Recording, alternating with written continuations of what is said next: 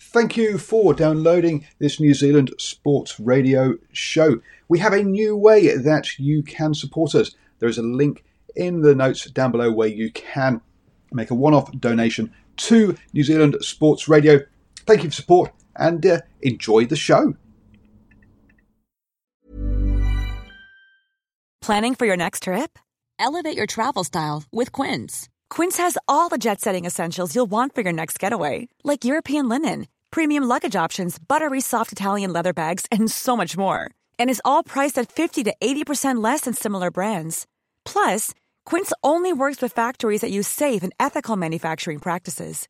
Pack your bags with high-quality essentials you'll be wearing for vacations to come with Quince. Go to quince.com/pack for free shipping and 365-day returns. Burrow is a furniture company known for timeless design and thoughtful construction, and free shipping, and that extends to their outdoor collection.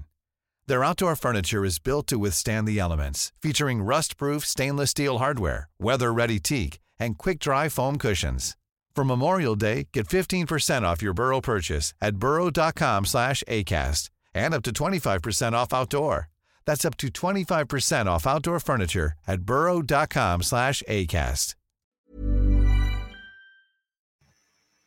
Hello and welcome to Lockdown Beers. Yes, it's nearly 5 p.m. and therefore time to knock off work, folks, and have a beer, especially as it's Friday, and along with some rugby chat. And joining me this evening for a beer and a chat, I've got Boa. How you doing, sir?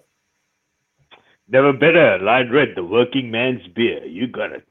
It is, but you've opened it too early. Look, you've still got another 1 minute and 15 seconds to go until it's 5 o'clock. Jeez. Early starter there. I mean, mine's still in its Waikato Waikato colours, cozy there to keep it all nice and cold.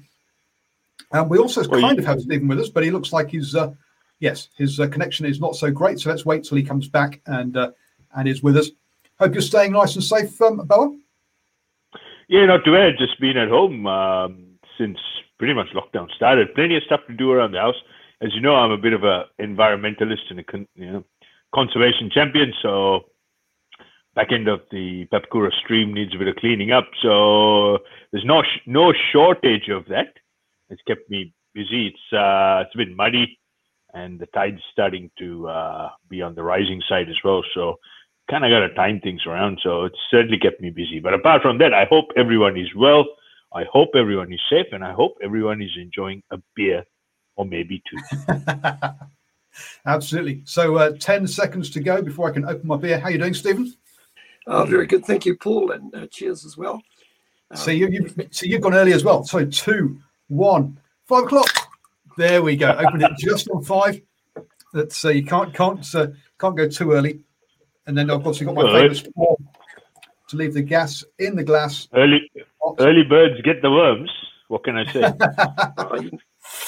There we go. Need some work on that pour, though, Paul. Oh, I love it. I say keeps all the gas in the glass, not in your belly. So a couple of kind of news items that we'll talk about today is Rassie not travelling with South Africa. We've got time in play compared to the NRL was a question I've had on Twitter. The Blackburn Sevens have announced a new coach. Triple T is off to the Crusaders. I've also been asked, is rugby too much of a defensive mindset? And also we've got Ian Foster talking about this being a tour like no other. So a lot of stuff to a lot of sort of news items. We're not going to get through all that in our little fun Friday chat. But some of those stuff we'll save for the Driving More show on Tuesday. But Stephen, you've been keeping okay? Because I've not done the pleasantries yet. Oh, yeah, no, pretty good. Been a working week, so a little bit full on. Got a bit of a jab on Wednesday, or the first jab, so the Pfizer jab, that is. So yeah, apart from that, pretty good. Yeah, good on you, mate. Good on you. Very good. So yeah, I had my first one this week as well. I think also on Wednesday. So there we go. Look, different people react differently to it, folks. But for me, unless I move my arm, I don't even realise I've had it, and a little pain there. I know other people it has a bit more of an effect on it, and we're all different from that point of view. So yeah, dear me. So where do you want to start, Boa? Actually, let's talk about a ball in play time is one that you've talked about previously. So I asked about this on the old Twitter and got given this this graphic of stats to show how much ball is in play, which I thought was kind of interesting. So according to Sean, and thanks Paul Rooney for forwarding this to me, the game average time of ball in play is 62 minutes for rugby league, 35 for rugby union, and 11 for NFL. And remember that for NFL, that's a 60-minute game, not an 80-minute game. It's still less than the other two. But I guess what it shows here is that it's not about whether you're repeating the same thing over and over, because that's what league and NFL both have very similar structure or a repetitive structure to the game. It's about the number of stoppages, isn't it, really, that decides how much play you're going to get in your 80 minutes. It's a scrum, Paul. The key element here is the scrum, because last test match where the Wallabies played in Eden Park got absolutely walloped by the All Blacks. Almost 20 minutes. That's one quarter was for stop-start resets of scrums. So if you compare that against rugby league, the scrum is pretty much non-existent. They just kind of pile on in, ball goes in. You very rarely do you see a tight end. It's nice and crisp and clean. Whole 10 seconds to get rid of the whole thing. So that's where the game has really sped up, particularly in league. And also the continuity, where obviously the rucks aren't contested apart from the one-on-one strip. So different sort of rules clearly have a different outcome here. But you compare that to rugby union, we have just far too many complicated rules, particularly around the breakdown. The breakdown, in my view, is completely broken down. And of course, you missed my rugby laws chat. We can do another one of those perhaps over the weekend. So we won't go into the laws here, but stoppages also are how long it takes to take a line out, for example. So teams huddling up and having a discussion before they walk up to the line out. Just walk up to the line out and call it, folks. That also is another area that needs to be sped up, and also proper enforcement of the sort of 60 seconds to take a kick and goal. Also another way that we lose time legitimately at the moment, which is why we're down. And look, that 35 minutes is actually quite generous when you consider that. I think the second box lines test was 26 minutes. So it goes way. That's a generous one, and I think that 62 is probably generous for rugby league as well. I think it's probably in the sort of high 50s, but even so, there's still an less than half the time that you're watching a rugby game, you're actually watching play and action, and that doesn't include when the clock stopped, which is even more time.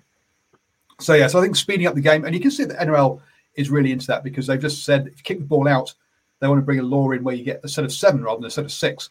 So again, discouraging the ball being kicked out to keep that continuity flowing, because they want to get the game time up, which is. But I guess the one thing I've always said about this is that the more game time we have, the smaller forwards will have to be, because they'll have to be more conditioned for cardio rather than power. But Stephen, we see some big boys in rugby league, so I'm not sure that's going to really work. Yeah, we do see big lads in rugby league, but they're also part of they're used on an interchange basis. So they may, as fast as rugby league is, sometimes some of these bigger guys are probably not even playing 40 minutes, for crying out loud. So they are different codes. Listen, the NFL comparison, I probably wouldn't have that in there, because listen, that game is very much in and around single plays. So you are going to have a stop-start nature of NFL. You're not going to have a whole continuity of ball movement in NFL. It is what it is. Everybody who watches NFL knows exactly what they're getting. I suppose one thing that I would like to see is a comparison from the 70s, the 80s, because I was watching, obviously, during lockdown, we get a bit of downtime, so you're able to see some of the games from days gone by, and I was watching I think it was the first test between the All Blacks in South Africa and Newlands. I think it was 1976. And to be honest, they were pretty quick to set scrums. All the set pieces happened really, really quickly.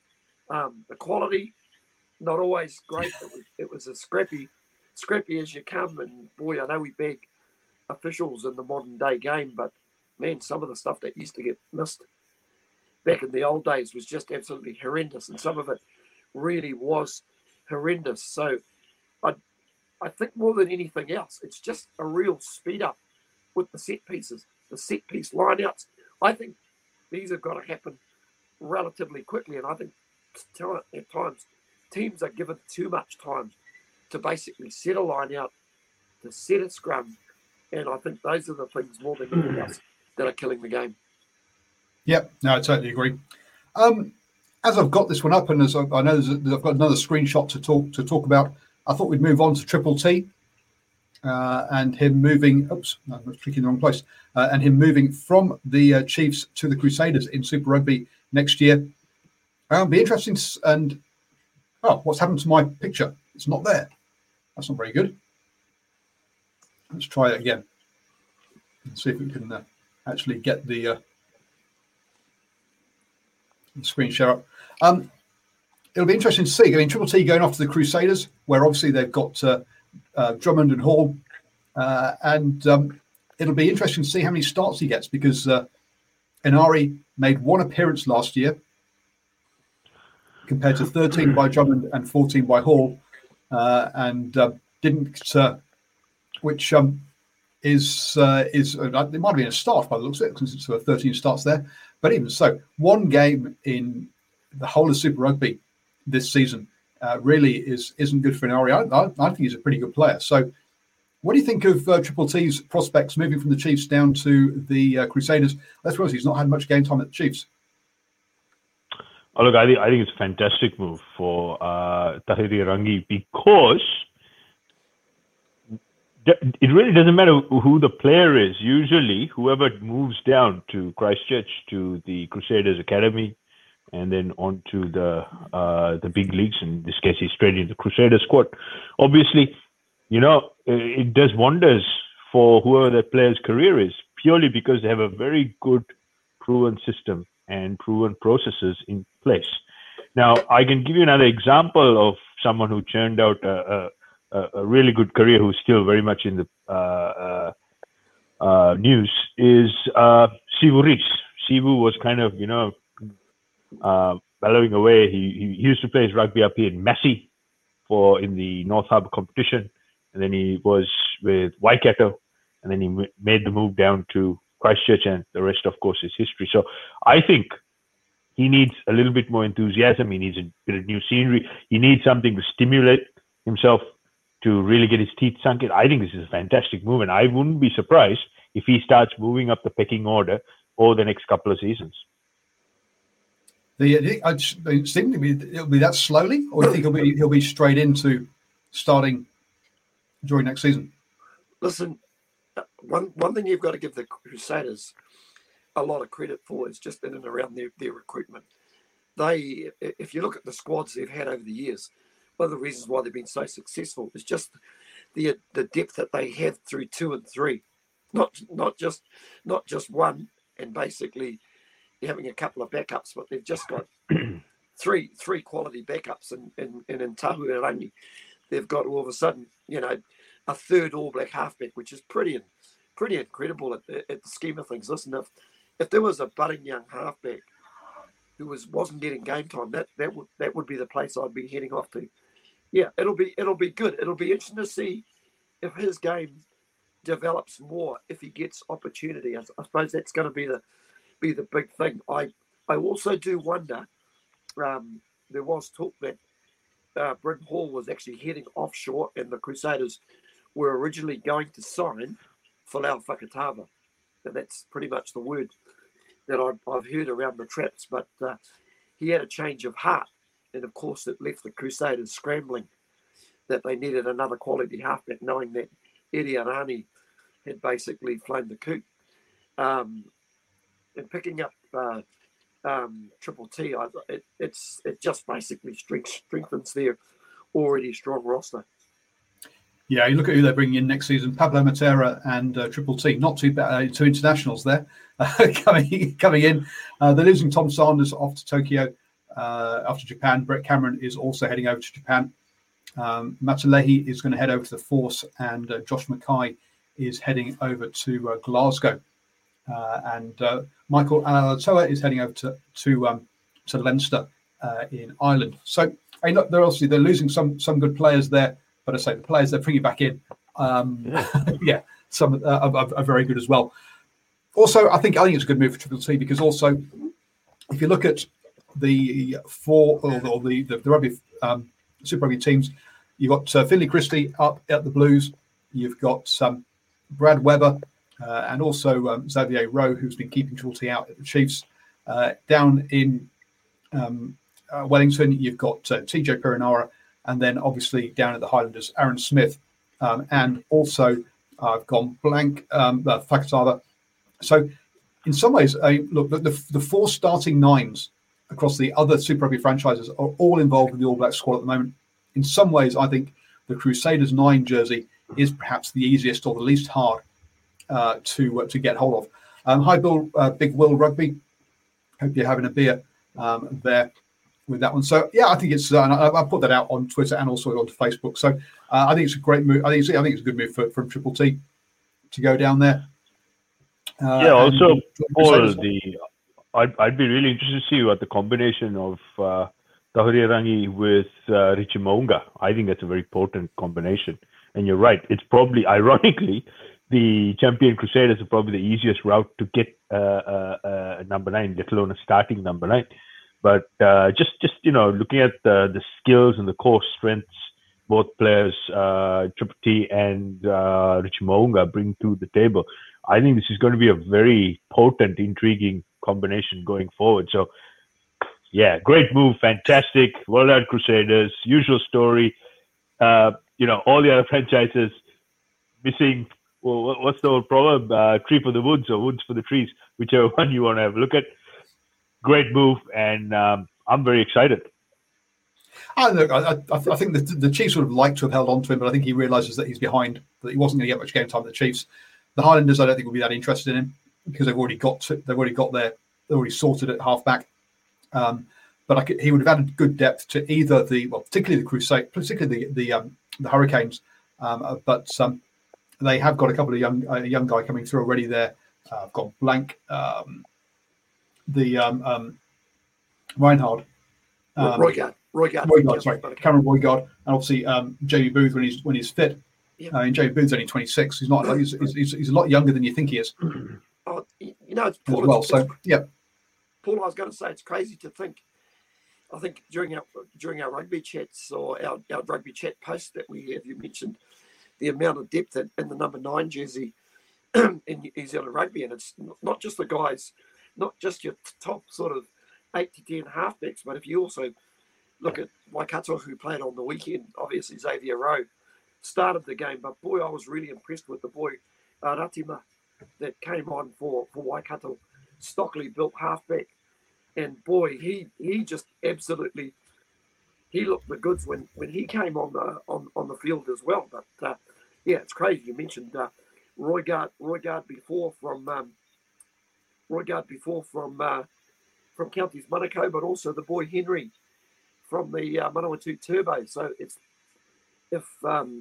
just a position at the moment that you talk about maybe being easy at the Crusaders. I tell you what, the top 3 are going to be put under a lot of pressure over the next few years to go with all these young guys that are basically sniffing around. I can see somebody like Fakatava being in the mix, Rowe being in the mix, and of course somebody like Ratima, who obviously isn't going to get a lot of game time. And that's only the top of the skin of the surface that we're scratching here. Yeah, and Cord says Ratamai, who's the guy who came, you talk about with against for Waikato. Last season he was down as being the starter, and Xavier Rowe pushed him to one side and said, "No, it's mine." And obviously everything's gone well for Xavier Rowe since then. But you got to say that with Aaron Smith, TJ Perenara, Brad Weber all signed through to the next Rugby World Cup, I am surprised that players like Drummond and Hall are sticking around. To be honest, I thought they would have taken the Japanese yen or the French euro. In all honesty, but hey, That's also one of the strengths of the Crusaders in Canterbury is just holding on to players and keeping them around longer than you'd expect them normally to. Matt Todd springs to mind on that one, for example. Interesting move there with that one. Razzie hasn't travelled to Australia, so this is because the World Rugby disciplinary thing is happening at the moment. He's had to submit his submission, and we'll just see how that one all pans out from there. I think we've said plenty of times already our opinions on what he did, and so I'm not sure there's any point going through that one anymore. But Black Ferns have got a new coach. There with Alan Bunting has stepped down, and Corey Sweeney has stepped in. Basically, it looks like it's the same production line that the Black Ferns Sevens have used before, because when Bunting was he was the assistant coach before he became head coach. Sweeney's been the assistant coach. He's becoming head coach.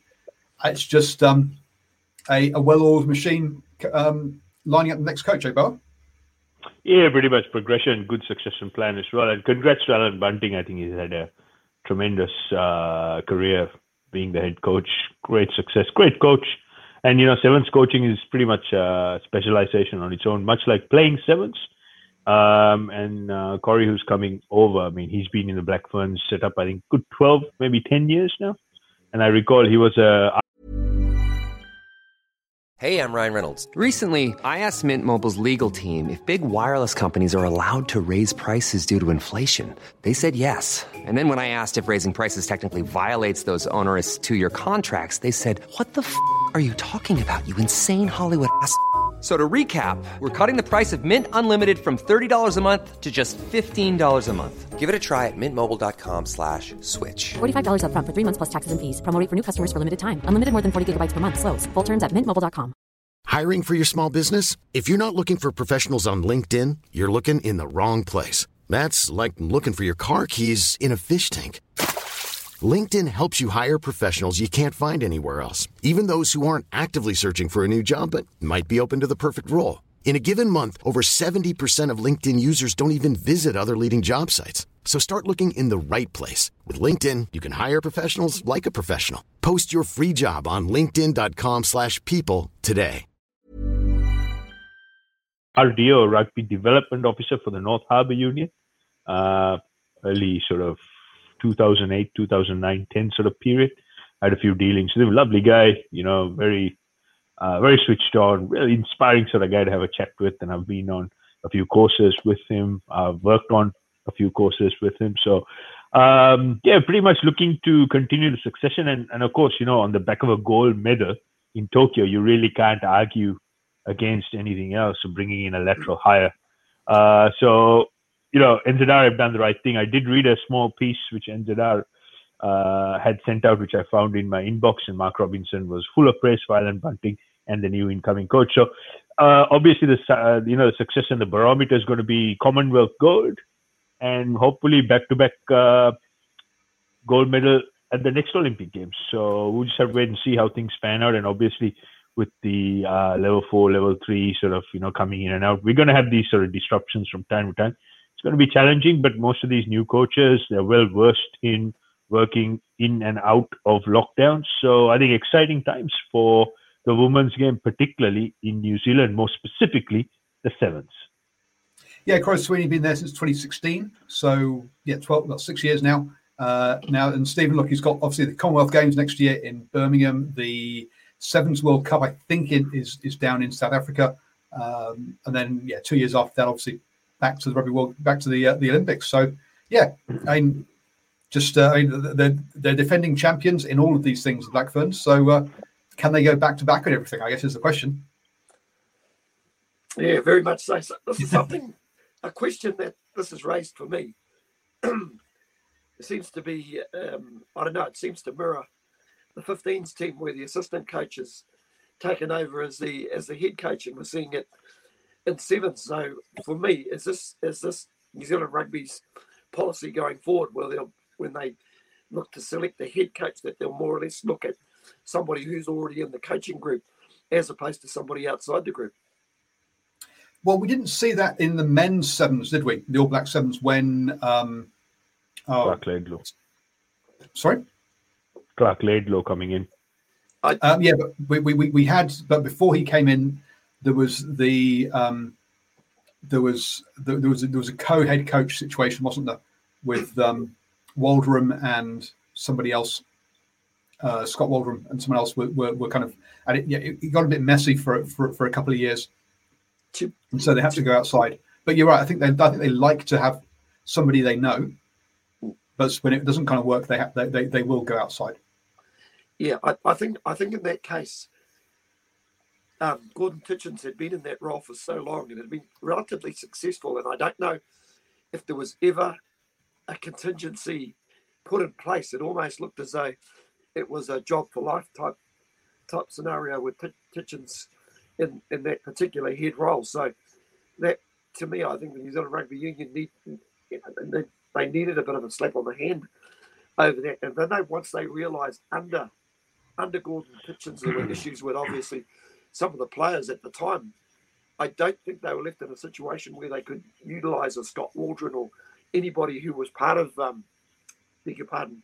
Gordon Kitchens' team. So hence, I don't think they had any choice but to go completely away from that particular process. Yeah, also pay scales and pay rates, given that we're in a bit of a recessionary or pandemic situation, it's always easier when you have people who are already on the payroll to negotiate a pay deal. Whereas if you're going to laterally hire a coach from outside, all these demands tend to be put in place. So I think there's a bit of economic sense there as well. But by and large, this is just my personal take on it. I think we're going to see more and more promoting from within, primarily because there's been a big focus on coach development and coach education within NZR and all the provincial unions, more specifically to do with the high performance. That's the Super Rugby provincial. So we're going to see people sort of climbing the ladder. So it's kind of like going back in time where, you do your time, you earn your stripes, and then you go up the ranks. But I think there's a bit of everything, and the dollars would have played a big role in this as well. Yeah, and folks, look, we had a question last week asking why the Hawke's Bay NPC coaches hadn't been given a go at Super Rugby level. I've gone away and had a look at the head coach, the head coaches of all the Super Rugby franchises, and what their path was to become head coach, and that will come out as a supporters special in the next couple of days. So look out for that one, folks. So look at Leo McDonald, Clayton McMillan, Warren Gatland, Scott Robinson, Tony Brown, and Jason Holland, and how they got their roles as head coaches of those Super Rugby franchises. Because I think it's about two, maybe three routes to get in there as to how you get there into those ones. What other kind of news items have we got then? One little note to add there, Paul, with coaching in this country at the highest level or first class, you need certain pieces of qualifications paperwork. There's a big focus on that now as well, so you have to be within the World Rugby coaching education framework. So you go through your different stages where you have your DRC, which is your level 1, level 2, level 3, then you have your professional coaching license. And then if you want to do anything further, you can do what I'm sort of doing, which is coach educator, trainer, master trainer, so on and so forth.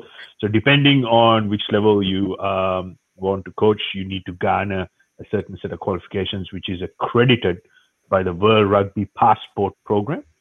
It's a common platform for getting any and all qualifications within the World Rugby educational program. It's it does have its advantages, and it has its sort of not so great aspects as well, because nothing can replace true legitimate experience. So that's one part of it. The other part is you've got to have overseas experience coaching at a high level. So if you are coaching locally at provincial level, which is NPC, chances are if you want to get a higher coaching gig, you will probably have to go overseas, i.e. Japan, Europe, or the likes, do some coaching there, get those relevant qualifications, and then come back into New Zealand.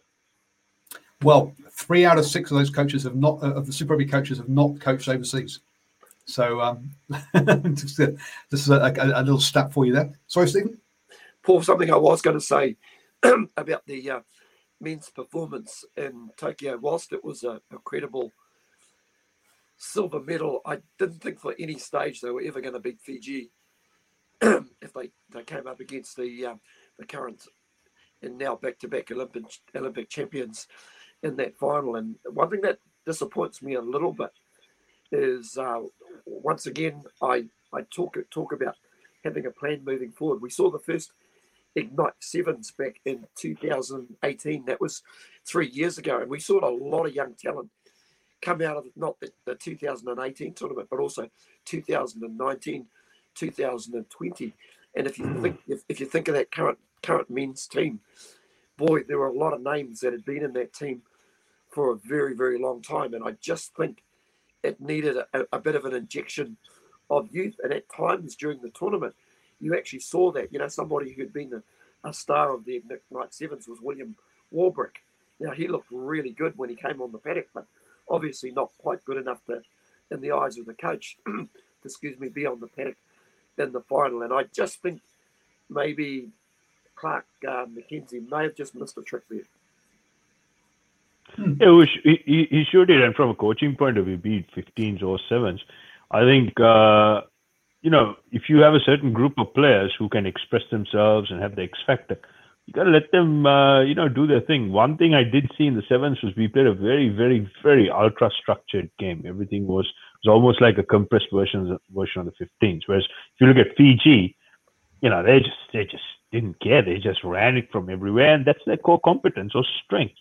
And in the end, all the structured play pretty much was one mistake. It came to nothing because, basically Fiji ran right around us. So if there's a lesson to be learned, you have to really know your players. You have to understand what their X factor is. And sometimes you got to trust them and give them the discretion so that they can just go and have a go. And I think that was one of the errors that coaching setup committed. Really? One of the big differences between 7s and 15s, obviously there's less players on the pitch, but it's essentially that 15s is 15s is a territory-based game, whereas 7s is a possession-based game. So yeah, you can't just try and do a mini 15s way of playing. What I really enjoyed about watching a team like Argentina, they actually did bring a little bit of 15s to the 7s code. They were so accurate at breakdown and so good and versed at breakdown. They were able to keep the ball for very, very long periods and create pressure. And I thought their game, I think it was against, was it Great Britain or South Africa? South Africa, sorry. That to me was just the game of the tournament. How they managed that game. A player down, after only a couple of minutes, the player got the red card. That was just a sensational performance. And for me personally, they're one of the teams I'm really, really looking forward to watching in this World Series, and that's more because of the youth of this team.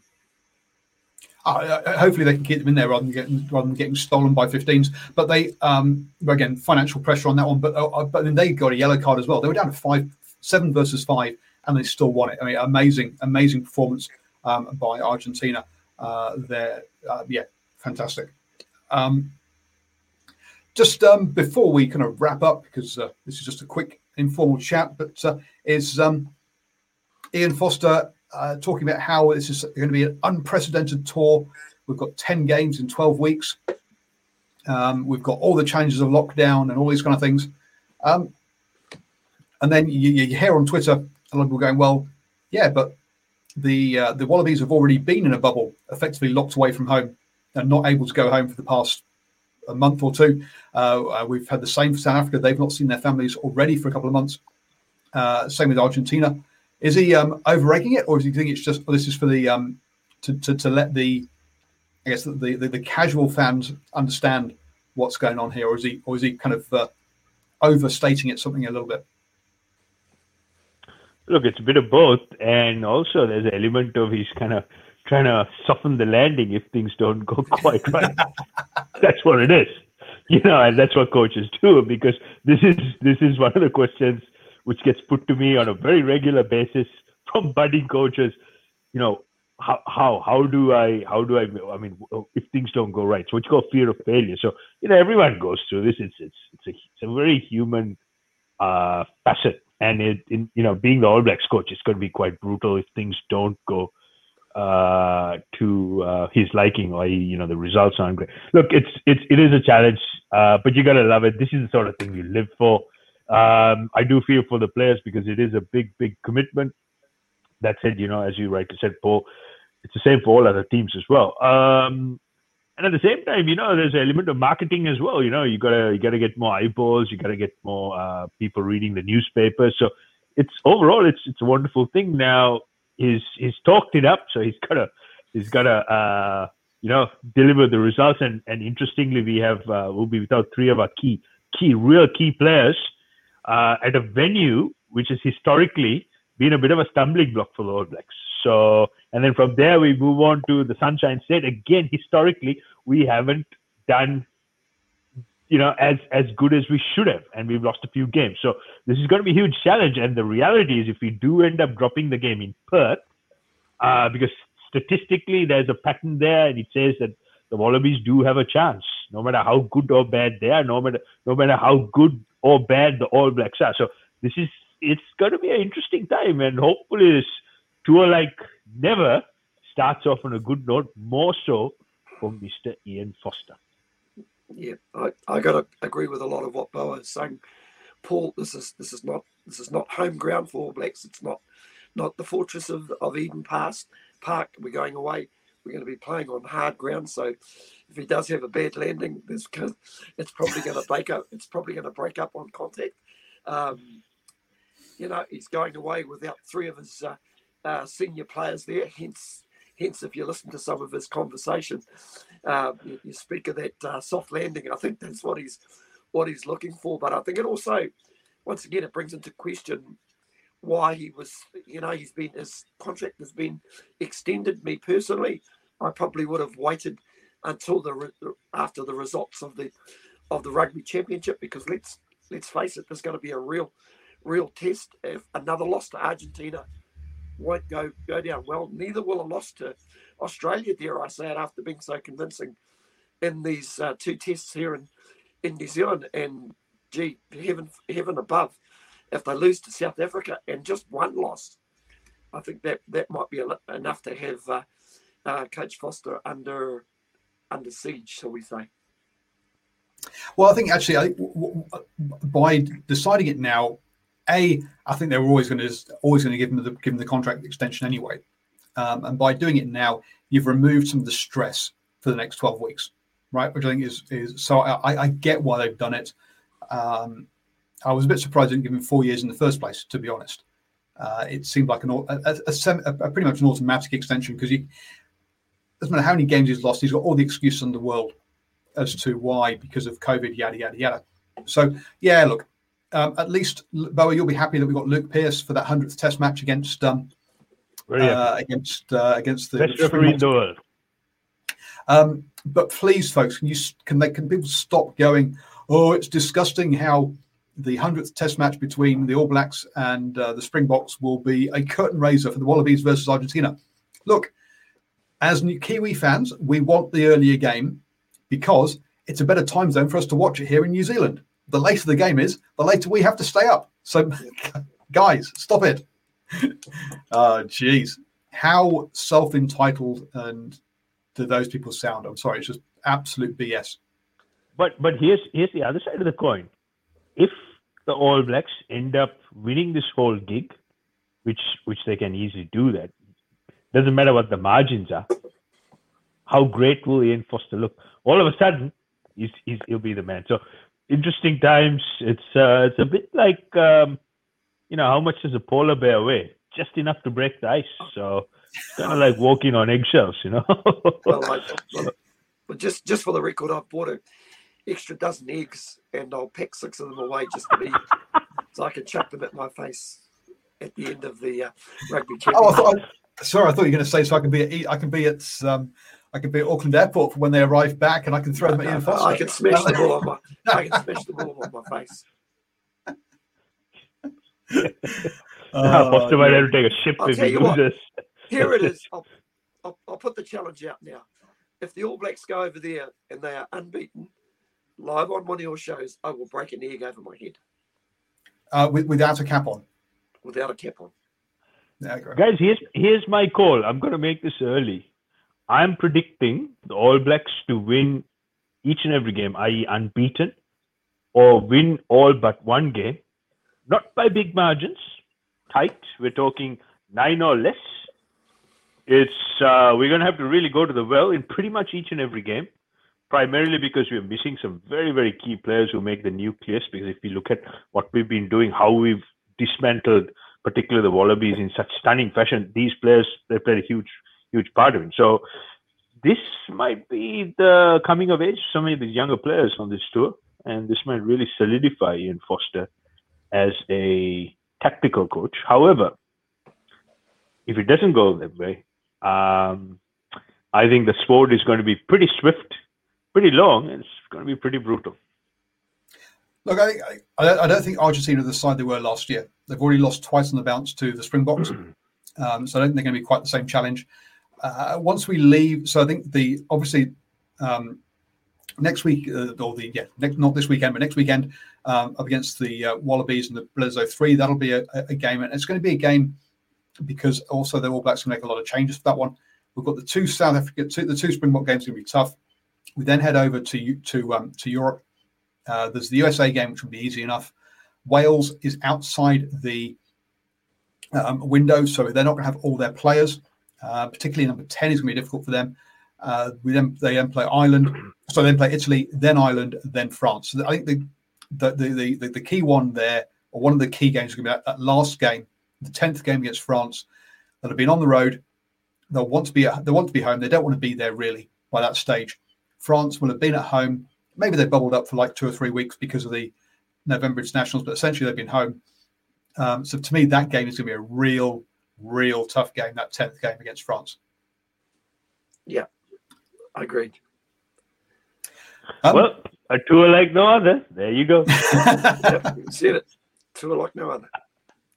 Absolutely. So thank you very much, boys. And isn't it interesting how even in these COVID times, the All Blacks managed to pull out, 15 test matches this year, and which is pretty much the most they ever play in a year.